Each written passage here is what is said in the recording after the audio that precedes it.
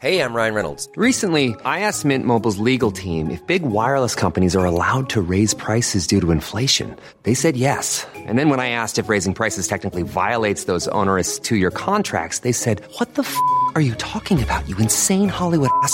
So to recap, we're cutting the price of Mint Unlimited from $30 a month to just $15 a month. Give it a try at mintmobile.com/switch. $45 up front for 3 months plus taxes and fees. Promo rate for new customers for limited time. Unlimited more than 40 gigabytes per month. Slows full terms at mintmobile.com. U.S. accuses Iran of tanker attack off India.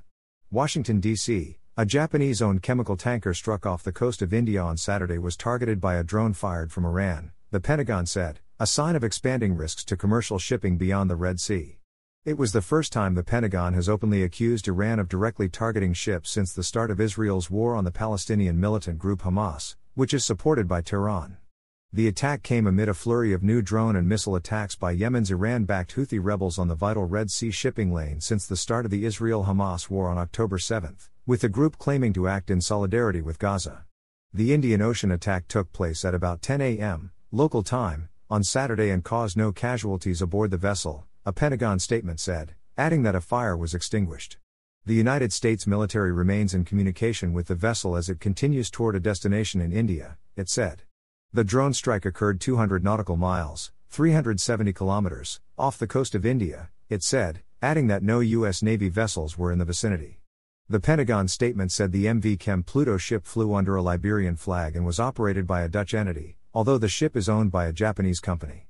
Ambri, a maritime security firm, said the chemical/products tanker was Israel affiliated and had been on its way from Saudi Arabia to India. The Wall Street Journal reported that the ship's Dutch operator is connected to Israeli shipping tycoon Dan Ofer. The Indian Navy said it had responded to a request for assistance.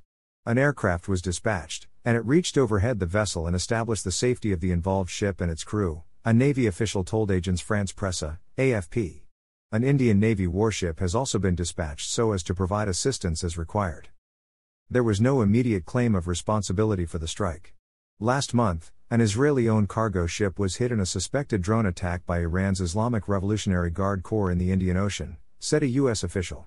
The Malta-flagged vessel managed by an Israeli-affiliated company was reportedly damaged when the unmanned aerial vehicle exploded close to it, Ambri said.